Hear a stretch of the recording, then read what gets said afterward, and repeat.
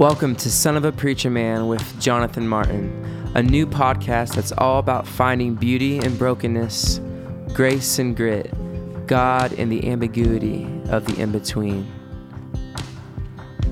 This episode was recorded at North Shore Vineyard Church in Covington, Louisiana. This episode features special music from Pastor Crispin Schroeder, and this episode also features Jonathan speaking on the topic of the kingdom of God living within you. Enjoy.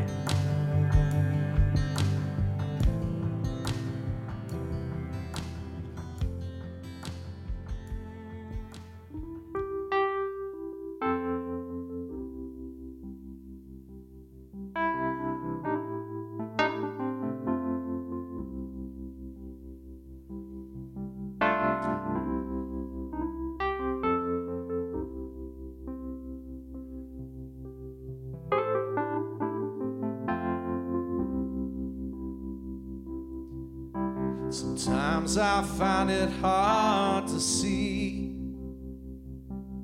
with these distractions in front of me, in the foreground and periphery. It's hard to see, it's hard to see. Sometimes I find it hard to hear with all this noise that fills my ears, and the voices of 10,000 years. It's hard to hear, it's hard to hear, but you are there in the questions, you are there in the doubts, you are there when I can't figure how to figure it all out. You are there in the chaos, you are there in the calm, you are there in the journey, and you are my home. You are my home.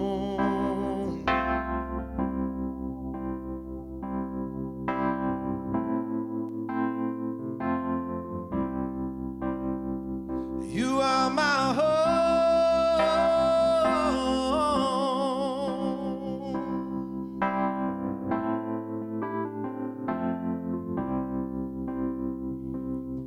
Sometimes I find it hard to feel the difference between fake and real. Should I take a stand or should I kneel? It's hard to feel, it's hard to feel. Sometimes I find it hard to know which is the way that I should go, the wilderness or with the flow. It's hard to know, it's hard to know, but you are there in the questions, you are there in the doubts, you are there when I can't figure how to figure it all out. You are there in the chaos, you are there in the calm, you are there in the journey, and you are my home. You are my home.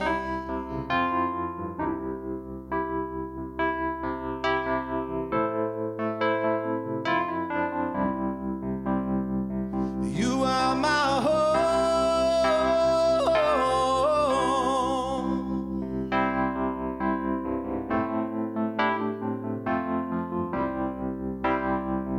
Cause you are there in the questions, you are there in the doubts,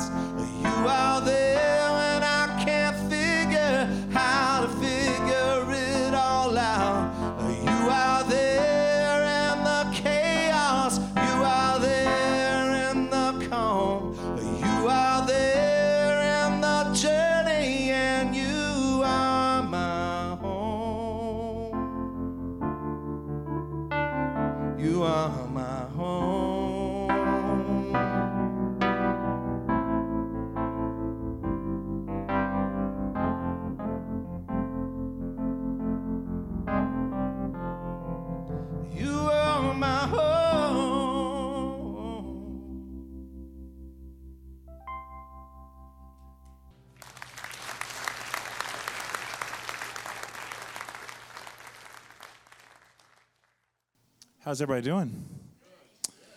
Thank you so much for coming. I've appreciate, Crispin, you let me do this tonight. You know, I had such a great time preaching here on Sunday.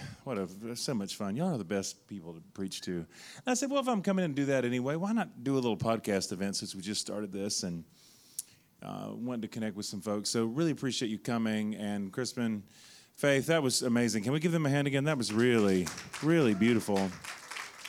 Those songs were just so extraordinary songs. And they feel like just the right songs for tonight. I don't have any aspirations of keeping you long, but I've got some fairly focused things to say. I think it feels like right now every conversation I have in some ways is the same conversation, and there's such a convergence, I think, of what the Spirit is doing right now. But just one verse I want to reflect on for a few moments. Luke 17:21, Jesus says, "The kingdom of God is within you." I would love for just these few minutes that we have just to think about that phrase in particular. I've never given a talk about it in my life that I can recall. The kingdom of God is within you. I think that there is a way that God is, and this can feel merciless at times, but I really do believe it is the mercy of God. There's this way that God relentlessly is attempting to unpry our hands from anything, everything, anybody that we've grasped onto. And it's painful. The message on Sunday talked about that with Mary Magdalene, when Jesus says, don't hold me now, don't cling to me now.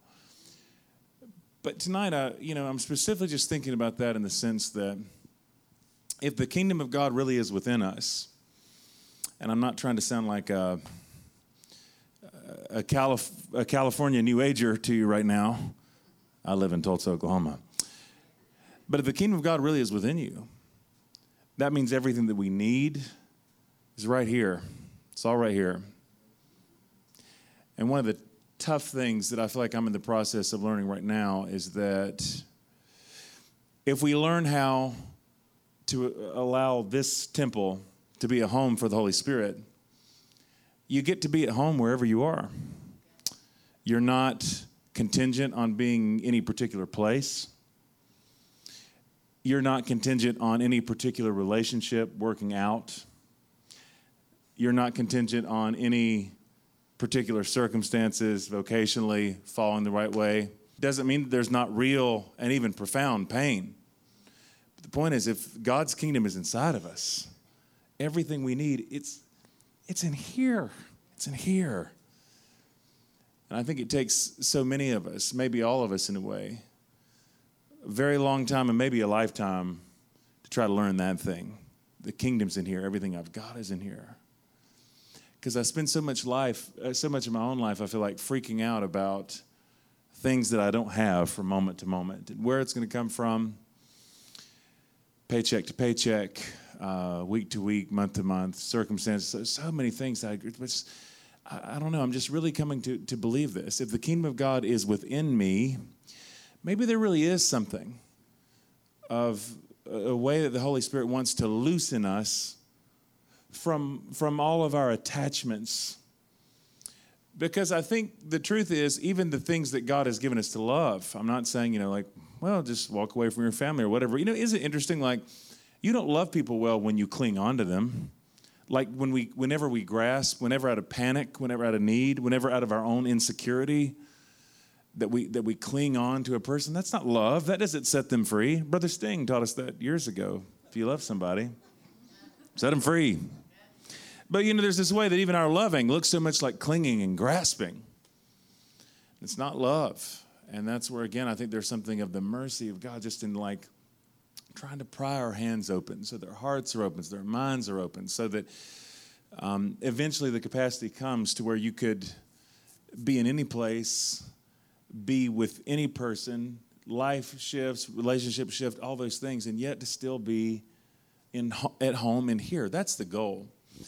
I don't know how you'll feel about this because it goes so contrary to teaching that a lot of us have heard. But I remember being deeply surprised. I wasn't planning to bring up this text, but it's been on my mind lately. Where in John's gospel, that lovely thing that Jesus says that we always use at funerals, when he talks about how, my Father's house are, my King James folks will say many mansions. My NIV and NRSV, et cetera, folks will say many rooms. My King James folks will be offended because you're like, how did my mansion get reduced to a room? But I'm not going to room. I'm going to mansion, my own mansion. But that whole idea, he says that he's going away to prepare a place for us. In my Father's house are many rooms or many mansions. If it were not true, I would have told you so. This is going to prepare this place for us. And for so much of my life, I thought that was about heaven and going to heaven when you die. And footnote, I really do believe that, in Paul's language, to be absent from the body is to be present with Christ. But my theology shifted a lot. The prayer that Christians have been praying for 2,000 years is, thy kingdom come, thy will be done on earth as it is in heaven. That's where the story is really going. No distinction between new heaven and new earth. All one reality where God rules and reigns. Thank you for preaching with me a little bit. I need that. That's where it's all going. But, it's like, I just think at this point, I really don't believe that text is about heaven in the way that I thought. I don't think there's anything in the gospel to suggest that home is on the other side of death. I think what Jesus is talking about here, the home for us is inside the heart of God. It's the heart of God is the house with many rooms. And the coming home is not something that we have to wait for death. I mean, yes, I do think there's a way that kind of on the other side of the veil, a different level of intimacy and closeness. But home is waiting for us now. And so rather than that mentality of always searching and looking to try to find home, if home is waiting for us, and if it is true that in the Father's heart that already, this is surely not about preparing some kind of a physical place. If so, considering that, I might just be funny just then, if God in Genesis speaks worlds into existence, I'd like, probably hasn't taken Jesus 2,000 years to build you a new house. Do you hear what I'm saying? Oh, no. He's still hammering away right now. Yeah, that's why he's a carpenter, He's still building your new place in glory, No, God, the idea is that our home would be in God. It's in the same section of John that Jesus talks about how if we'll abide in him and his words will abide in us, we make our place at home inside the Father now. In the same way that Jesus and the Father are one, we are supposed to be one now. The same unity that's between Father, Son, and Spirit is now available to us. We can be caught up in that same triune dance of love. We don't have to wait for that. And I don't know. I just think right now for me, that's just, my life is in transition. I feel like my life has always been in transition for a very long time, I think. But I'm starting to grasp this, but it's hard because I'm still wired to think home is a place or that home is things rolling a certain way. And man, it's like, no, tomorrow I'll be driving 10 hours from New Orleans to Charlotte, and I'm going to be at home in that car because the presence of God is going to be in that car with me, and that's home. And I felt at home in Covington today, and I'll feel at home at the Lynchburg Revival. Pray for us, y'all, Friday and Saturday. And I'll be at home preaching in a Presbyterian church in Nashville, Tennessee, Sunday morning, wherever I am. And I actually feel like it is something of the severe mercy of God, and C.S. Lewis' phrase, at work in my life to push me into that now. Because I don't think I've ever really been at home in here.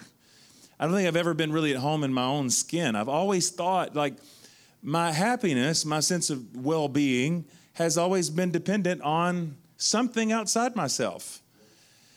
And what I'm coming to believe is that so long as home and that sense of happiness, well-being, joy, contentment, whatever phrase you want to use, so long as that's outside yourself, you're still not free.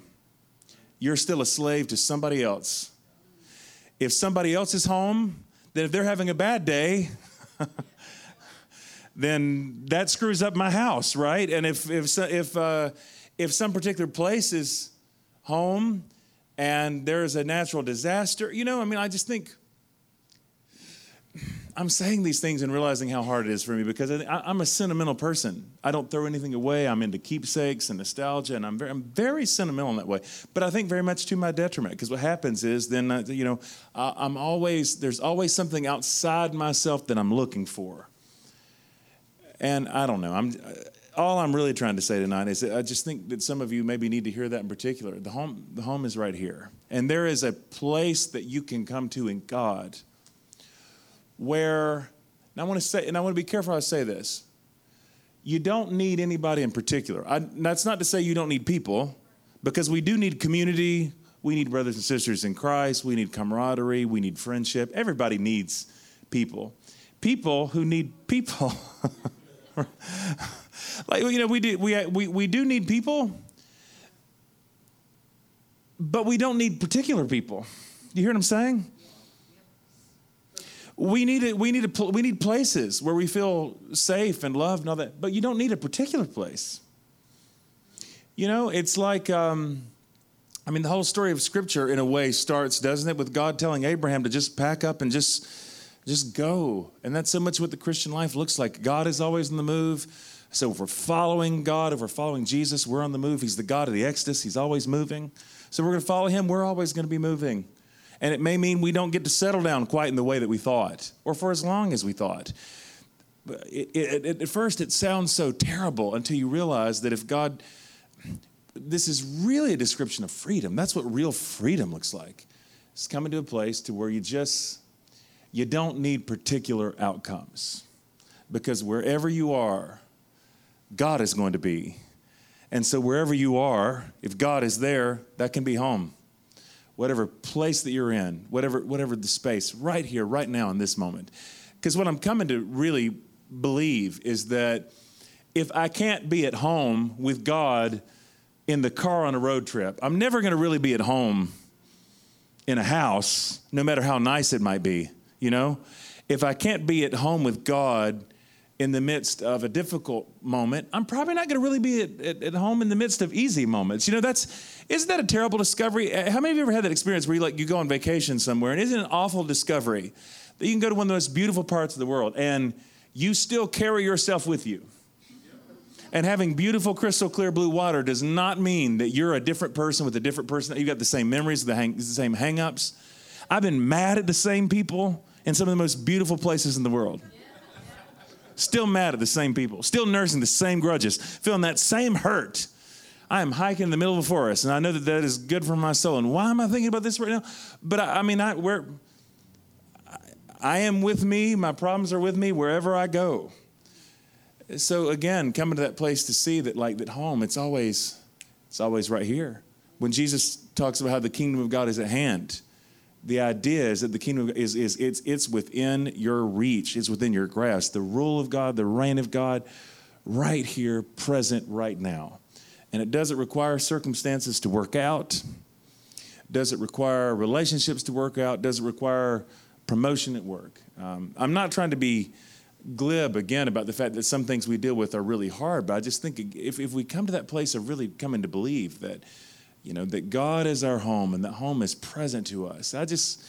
Whatever encouragement that is to anybody right now, I just felt like somebody needed that word in particular. Or maybe I'm preaching to myself, I don't know. But I do believe it. I'm saying this as someone who I feel like has just spent a lot of my time running, not running away from God. That's not really been it for me. Some people do, and good luck trying to outrun.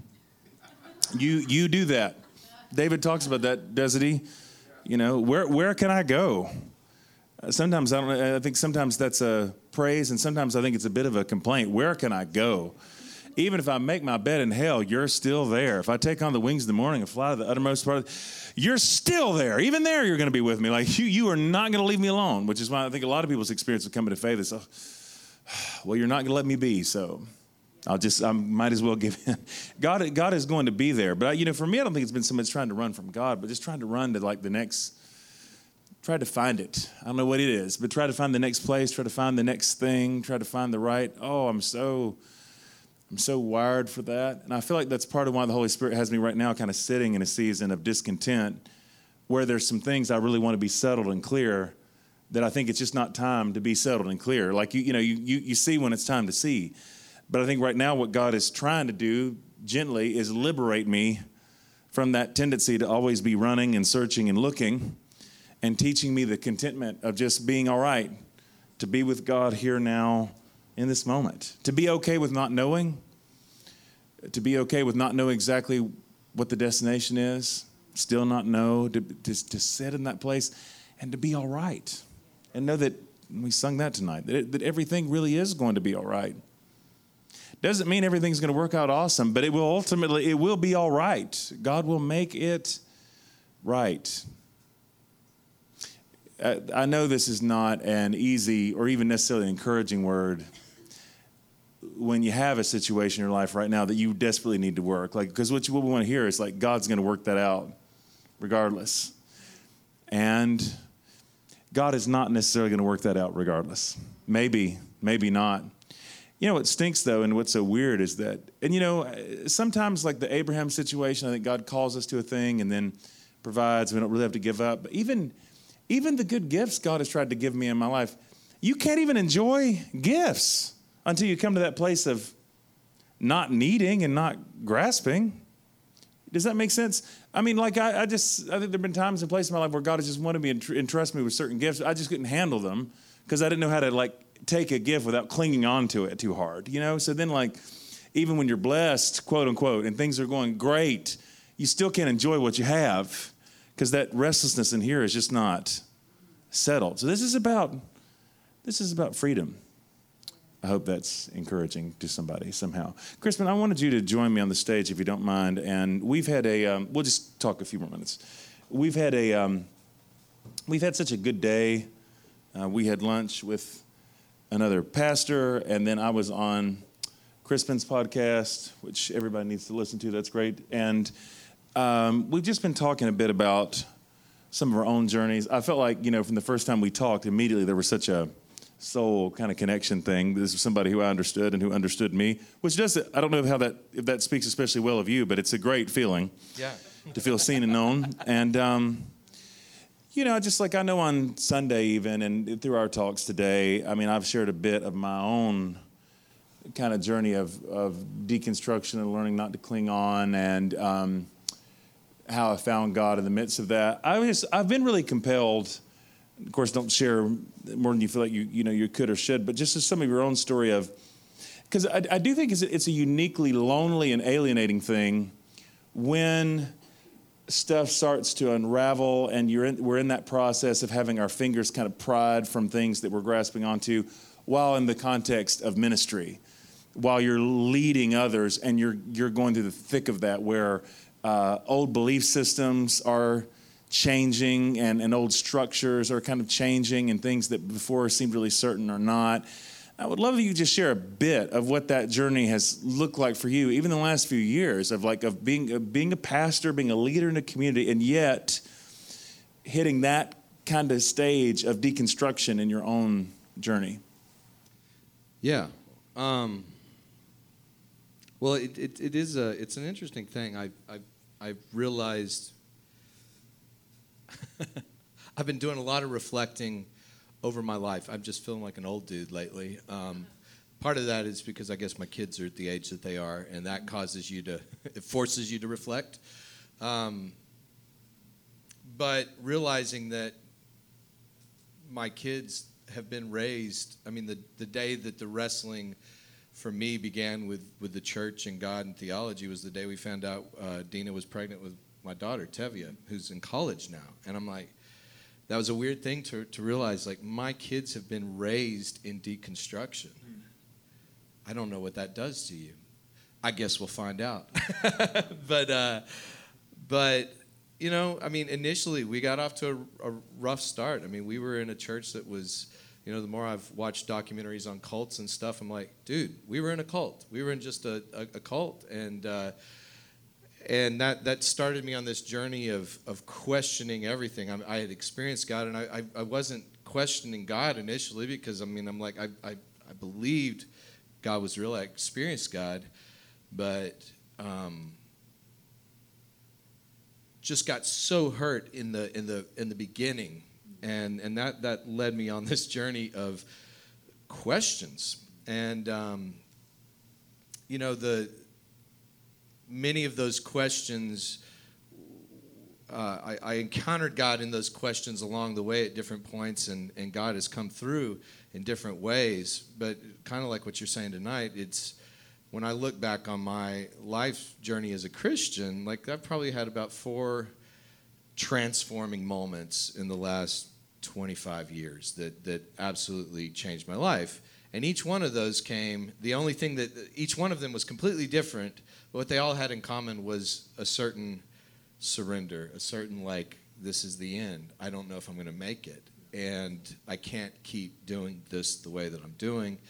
And I think most recently for me as a pastor, I remember the Old Testament scholar Peter Enns a few years ago put out a blog where he was getting different seminary professors to post on how they were thrown into wrestling with the Scripture because they were studying the Scripture, and he was kind of making the point that oftentimes we think that the people who have the biggest problems with doubts are those who are trying to not live accountable to God. But really, it is most often the ones who are the most serious about God who experience doubt in the most deep kind of way. And I think for me, when I look over the last few years, I think probably a lot of it started for me in a big way recently. My latest round of wrestling was probably about 4 years ago. And there were just some things that as I was looking at the Scriptures, looking at the church in America, trying to pastor my own church, I'm like, I can't make sense of this. And it's never just a matter of answering one question. You try to answer one question, you get 5 more, and they kind of seem to multiply. And really, I'd gotten to the place even where the last couple of years, or last year, where I think the struggle of having to get up week after week and speak authoritatively on the Scriptures when you don't know what you think about the Scriptures, it narrowed down my messages to about 3 or 4 things. Really, I started doing the lectionary because I couldn't think of anything else to do. I'm like, I don't know. I can't do a series. I can't do... just give me some grid. So the lectionary was very comforting in that process. But, I really did get to a place kind of towards the end of last summer where I was just like, God, I don't know how much longer I can do this because the toll it's taking on me. I wasn't consciously aware so much of my depression. I'm never consciously aware of a lot of the things that are, until I can get a little separation from them. But I did get to a point, and it was really a point of surrender, like, God, if it's going to be like this, I'm going to have to walk away. And I'd kind of decided in my heart, like, if that's what needs to happen, I can do that, which is a hard place to get because it's not just, there's so many different things wrapped up in that. It's your community, it's your friendships, it's my job, my income, my family, all that stuff. But I just really got down to a place where, God, I can't do it like this anymore. And if it's time for me to walk away, I'll do that. And I'd really got to a place like that in my heart. And it's interesting when I reflect back on the times where God where I've experienced just transformation in a big way in my life. It's always had that in common, getting to a point of being able to take your hands off and just say, I'm done here. And it was a weird thing because there was no resolve in it. It's not like, it wasn't like, it's like, okay, I'm done and I don't know where this is going. But back in September, God really came through in a big way. And I felt like I was able to get through this wall, so to speak, that had been standing in front of me for a few years, or that I've been trying to get through. And the interesting thing for me, that song I sang at the beginning, that was the first worship song I'd written in about since all this began. Gene Edwards wrote an interesting book years ago called Tale of Three Kings. And he said something about David. He said that David, after he'd been on the run from Saul all these years, he finally returns back to Jerusalem, and he said he was a different person. He didn't speak as much. And he sang a different kind of song. And some songs could bring you to the highest glories, but some would chill the blood in your veins. And that's the interesting thing, I think, when you begin to get through something, it's manifest. I mean, for me, like even in my songwriting, and that was the first song that I wrote, was like, I don't know how to see sometimes. I don't know how to feel. I can't make sense of things, but God's in it all. He's in the questions. He's in the doubts. He's in the struggle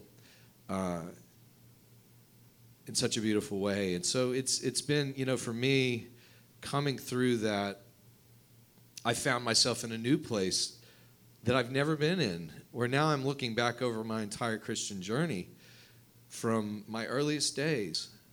And I'm really realizing that for all this is a PG podcast probably, unlike the Extra Crispy one.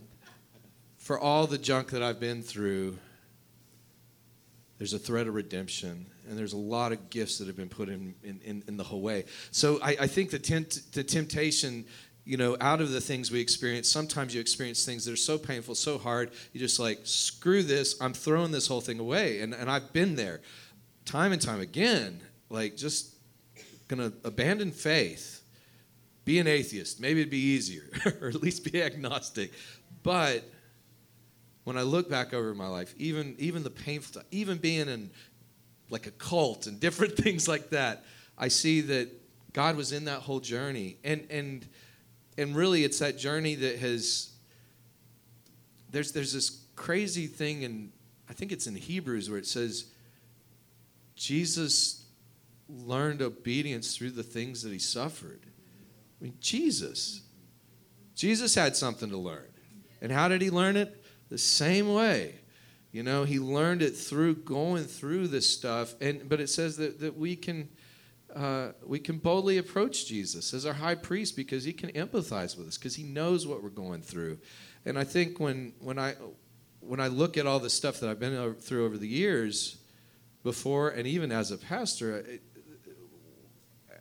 as I come through these things, it's God's working compassion in it, And I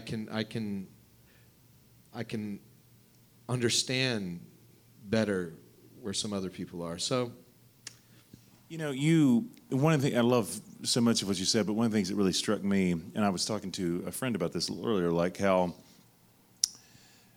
I feel like this is sometimes a hard thing for people of faith to hear, and sounds counterintuitive, maybe a little heretical or whatever, but it's like, I think until you kind of give yourself permission to, I think there's certain kind of questions of the soul and certain kind of journeys that we go on where it's like we're so afraid of what we might see if we look. If we ask the question, we're so afraid of what the answers might be. And so we'll try to prematurely resolve that conflict or that tension because I don't really know where this is going. But the weird thing for me is, until you get to a place to where you feel like you can follow that process all the way through. I'm not saying you should do this, but until you feel the freedom to walk away, if that's where the path took you. You can't ever really get to a place to where you've fully chosen your faith. There's something really powerful about choosing your own life. Like this sense that I'm not just doing this because I inherited a faith system or whatever. Like I'm consciously choosing this. If the story of the prodigal son is instructive at all for how God fathers us and how I think even spiritual authority is supposed to work, when the son comes to him and asks for his inheritance early, which is horribly disrespectful and insulting, and he knows surely that this is going to lead to him making wrong choices, he still gives him the inheritance anyway because he loves his son enough to give him room for the journey he needs to go on. The Father knows the end of that story. He knows that he's going to ultimately come to the end of himself. But the point is, he still gets to choose. Do you hear what I'm saying? And I feel like so many times we think that God's holding a gun to our heads. And like, when I walked away from the church I loved and led for 9 years, and no one have to do that. And I never will forget this. It came down to kind of an epic conversation with God on the cliffs of San Diego when I was on a spiritual retreat and falling apart. And I remember just in my heart, just kind of my crowd, I was saying to God, like, I know you've called me to do this thing, but I don't think I can do it anymore. And I think I'm just going to have to serve French fries at McDonald's. And I honestly feel like I heard the Holy Spirit say back to me, who says you can't serve French fries at McDonald's? I didn't tell you that you have to do this. It was so interesting because I think that was the beginning of walking away. Because at that point in my life, for my journey to be an authentic one, that's what it was going to take. Whenever I talk anything like this, I understand that it makes some people nervous because, like, well, what if people make the wrong choice? What if they go down the wrong path? See, here's the thing. Like, my confidence, though, isn't in you and your capacity to make good choices. My confidence is in the Lord. And my trust is in the Lord. And that's where this comes from. Because I think, like, it's only ultimately the kindness of the Lord that brings us to repentance. It's only the goodness of the Lord that draws us until we're fully convinced of the goodness of God and we're choosing our life with God. Again, it's not fully ours. So I don't get nearly so afraid anymore. It's like I feel like I keep riffing on this all the time. Maybe I should edit for the podcast because people are like, oh, shut up about the Emmaus Road. But I just keep thinking about it. The two disciples walk away from Jerusalem, the holy city where the temple is, in disillusionment and despair because Jesus has been killed. They thought he was the Messiah. Now they think this whole thing is a sham. And on the road, walking away from God, God is walking with them unannounced. Jesus is there in the flesh. Think about that. God walking with them on the road away from God. That's how much confidence I have in the goodness of the Lord. And that's why I think it's just important there again to have that sense of like, hey, if there's some nagging questions, maybe to sit with those a little while longer. If there's some pain that doesn't feel good, I don't like hearing this more than anybody else.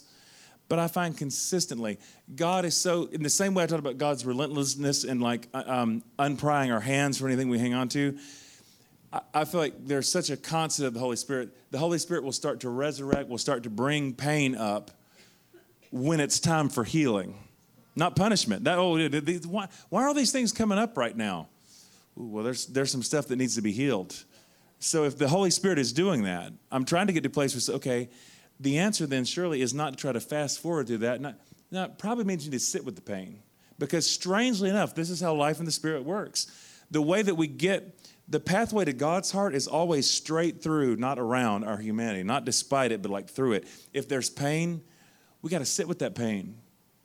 My friend Krista texted me the other day, knowing some of the stuff I was processing, and specifically said, and I knew it was the Holy Spirit, Jonathan, you need to lean into your loneliness. Oh. Another word, please. I know, right? Siv, give me something else. I'll take the next fortune cookie. I don't like this one at all. Said that. You need to get more at home in your loneliness. Be at home in your loneliness. Sit with it. Feel that solitude. Feel that, like feel it. Like, be in it. Because, what I'm doing in moments like that, it's like I got to call somebody. I've got to do something to stop feeling this as quickly as possible. And inevitably, whenever I try to stop feeling something as quickly as possible, I end up just circumventing the work of the Holy Spirit. So what some of it comes to, and this does not come natural for a lot of us, I think, is, and especially if our hearts are humble and we're teachable and open, we have to learn to trust our bodies a little bit more, to trust even our emotions a little more. Okay, because when something's unpleasant, I'm always saying, how can I get out of this place? Instead of, why am I feeling this way? What might the Holy Spirit want to teach me in this? When I get super aggravated at people for no reason, to even sit with that, why am I this aggravated right now? What in me is so off kilter? I mean, that's, there's something the Holy Spirit wants to teach me in that. Don't skip too quickly to, well, this is an unpleasant feeling. I just shouldn't feel this. Well, you do feel it. What's that about? Please jump in. I think it's, as you're talking, I mean, even when I think about the prodigal son parable, kind of, Jesus said, "Blessed are the peacemakers." And oftentimes, I think those of us who are inclined to be peacemakers, what we really are is peacekeepers, And we think that's making peace, but that's not making peace. That's actually ignoring stuff. It's we got stuff going on the inside. We plaster over it. We're like, oh, I'm good with that, but it's still there, and maybe even in relationships, maybe with different things, maybe even with God. And when I look at the older brother in the prodigal son, that's a peacekeeper, not a peacemaker.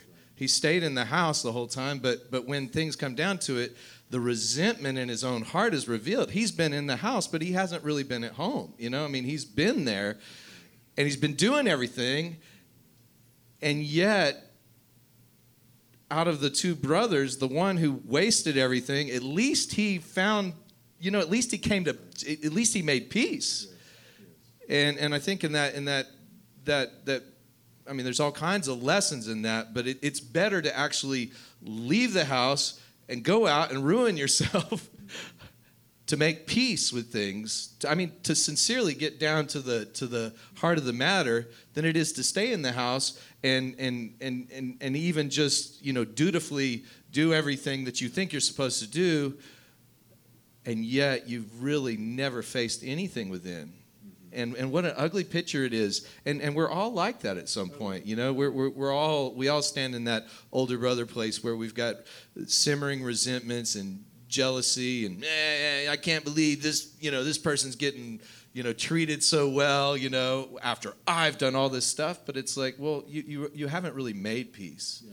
You haven't really faced those things. And I think that's part of the, Richard Rohr, one of his quotes that he's made often is transformation usually only comes through great suffering or great love. I think for most of us, it's actually great suffering.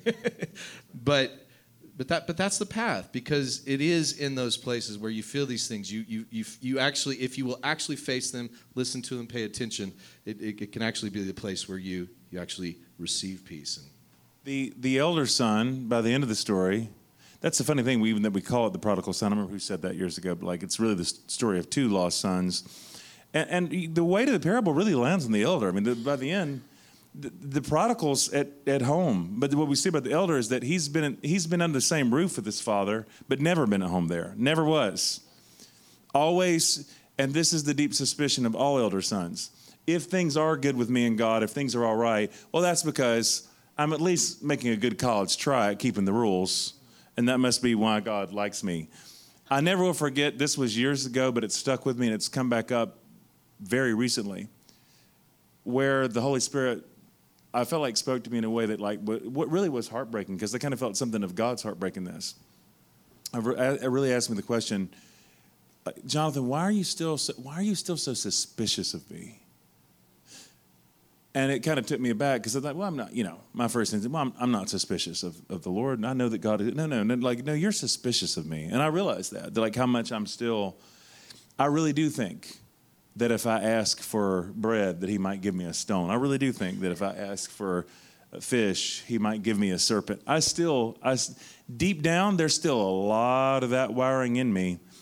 1 John talks about perfect love cast out fear.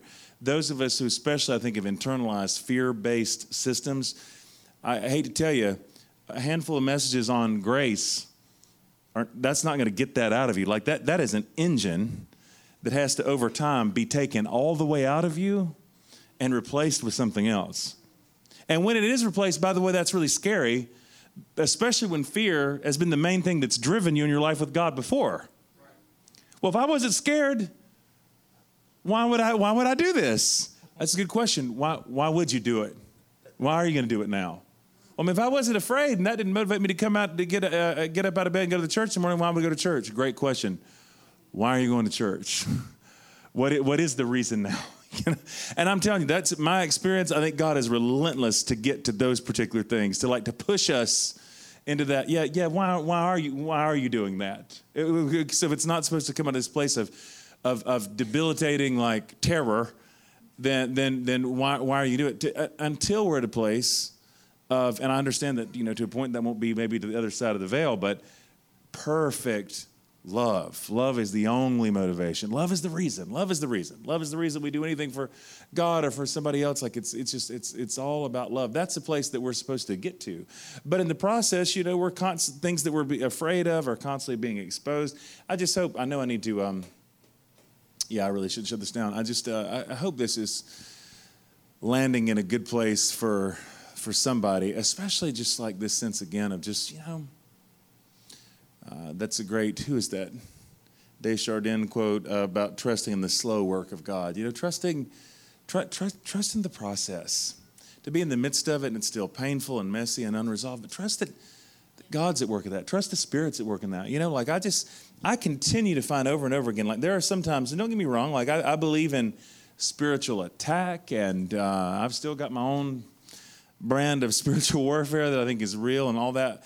But I still find, like, usually when things are really restless and stirred up in me, it's far more likely to be the Holy Spirit than anything else.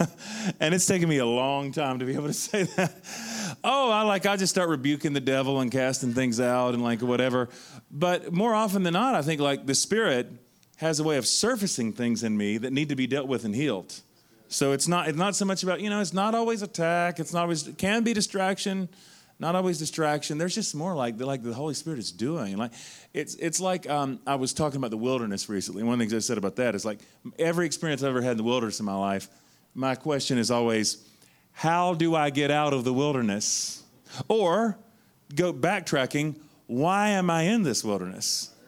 And I'm trying to get to a place to where instead of asking, why am I in this wilderness? Or how can I get out of the wilderness? How about this question? Where is God in this wilderness? Maybe how you got there is not the most important question. Maybe how to get out, really not the question at all. Because, man, that's where, again, I see the mercy. I don't mean to just go on, but I see the mercy of God in this so much. It's like if we don't learn what we need to learn in the wilderness, getting out of it will not help us. That's what I'm finally coming to see. Like, God, just beam me up, Scotty. That was basically my version of the Lord's Prayer. Our Father art in heaven, hallowed be thy name. Beam me up, Scotty. Not that kingdom come, that will be done. Just get me out of here. Just snatch me up. Just pull me up out of this. But if I don't learn what I need to learn, if I don't see what I need to see, I'm just going to keep repeating that same pattern over and over. I'm just going to keep going around the same bush. You hear what I'm saying? Like over and over and over again. I'll just keep doing it until I come to see the things that I need to see. So if something keeps coming up repeatedly that I'm ready to be done with, then I have to shift to say like, okay, all right. I'm really tired of this. I'm tired of dealing with it. I'm tired of this spiritual game of whack-a-mole. Anybody remember whack-a-mole? Like, put this one down and it's over here and it's over here. And I'm just tired and ready to be done. Okay. Lord, what are you trying to show me here? Why does this restlessness just keep popping up? Why can I not seem to get peace here? Why are my insides always messy in this way? And if you lean into that, like Chris told me the other day, lean into the loneliness. That's not a prophetic word. If it were God, you would say, I'm going to deliver you up out of this loneliness. I will send you someone today to, you know what I mean? Like, that's what I want to hear. Don't talk to me about leaning into loneliness. That's awful. But, again, like it's in those lonely places, in those wilderness places, that's where we come to really know God. And to bring this full circle, not to put a bow on it, but coming to our heart's true home in God. That's what that looks like. Oh, I don't need anything that I already have. Is there a lyric about that somewhere from some band that we've heard of? What you don't have, you don't need it now. All that you can't leave behind. What you don't know. I have a little tattoo right here to remind me of this particular fact. What you don't know, you can feel somehow. Like there really is like this idea, like, hey, if you don't have it, then you don't need it. And if there's time for more, let me take this moment. I would love to just pray over us before we go. And God, I just want to ask specifically, I know that just many of your sons and daughters who are here are in the midst of some kind of a season like this where slowly but surely you are unprying their fingers from things that they've held on to.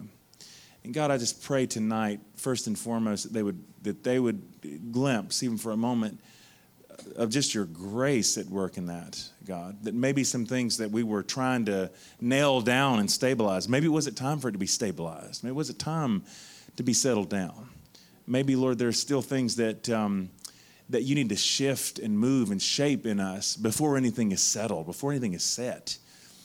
So, God, as hard as this is to say sometimes, Lord, I thank you even for the gift of that restlessness that keeps us from settling for anything less than being at home in you. Now, admittedly, we've tried to find it other places, and we've searched outside ourselves, all around us, to try to complete, what only you can complete. But I just pray, God, that you would, even tonight, you would just allow your peace to settle over us and into us. To know that you are present with us in the loneliness, and you are present with us in the pain, and you are hovering over us in these untidy spaces, in the chaos that's swirling. Your spirit is hovering, coming to bring life, coming to bring hope, coming to bring something new. Thank you, Lord. So I just pray, God, instead of trying to fast forward or escape or find a way out, let us sit with you in this space. Let us trust that you are with us and that you're for us.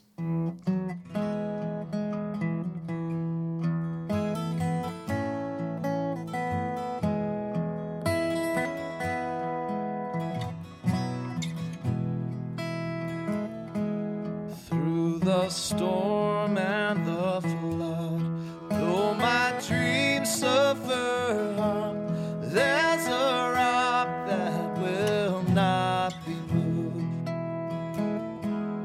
Though my eyes blur from tears and the cries burn my ears, there's a rock that will not be moved. Not be moved, not be moved. There's a rock that will not be moved. See me through, you'll see me through. You're the rock that will not be moved.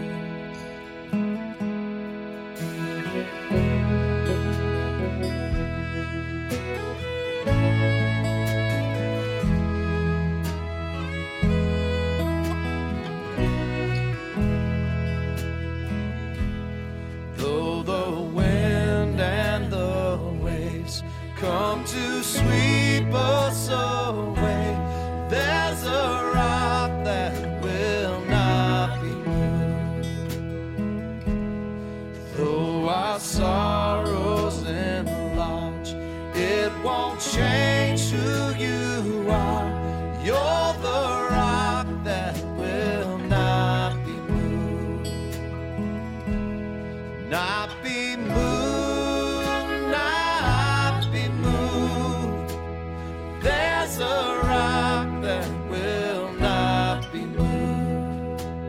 See me through, you'll see me through. You're the rock that will not be moved. Hey.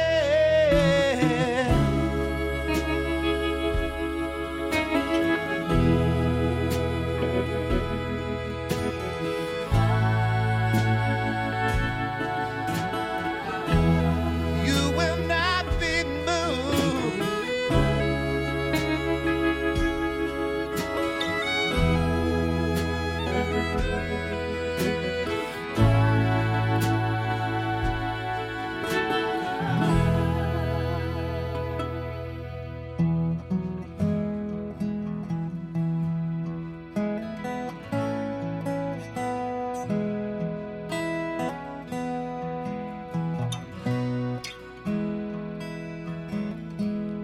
Through the storm and the flood, though my dreams suffer harm, there's a rock that will not be moved.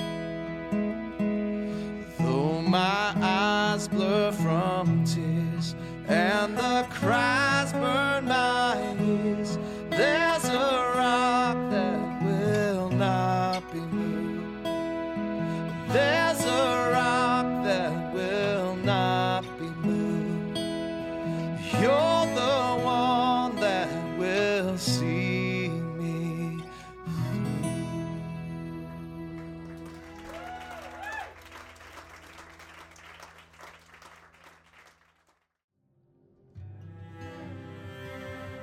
I hope you enjoyed today's podcast. Like an LP, each episode is divided into Side A and Side B. Side A could be a sermon, a conversation with a guest, but will always introduce some idea. Side B will always be a creative exploration of that idea through music, question and answering with listeners, or quirky rabbit trails off of Side A for people who want the deep cuts, not just the singles. No matter who you are or where you come from, we hope this podcast will be a resource in helping you come to know the love that calls you by your true name. For more, go to jonathanmartinwords.com and sign up for our email list. Have a good day.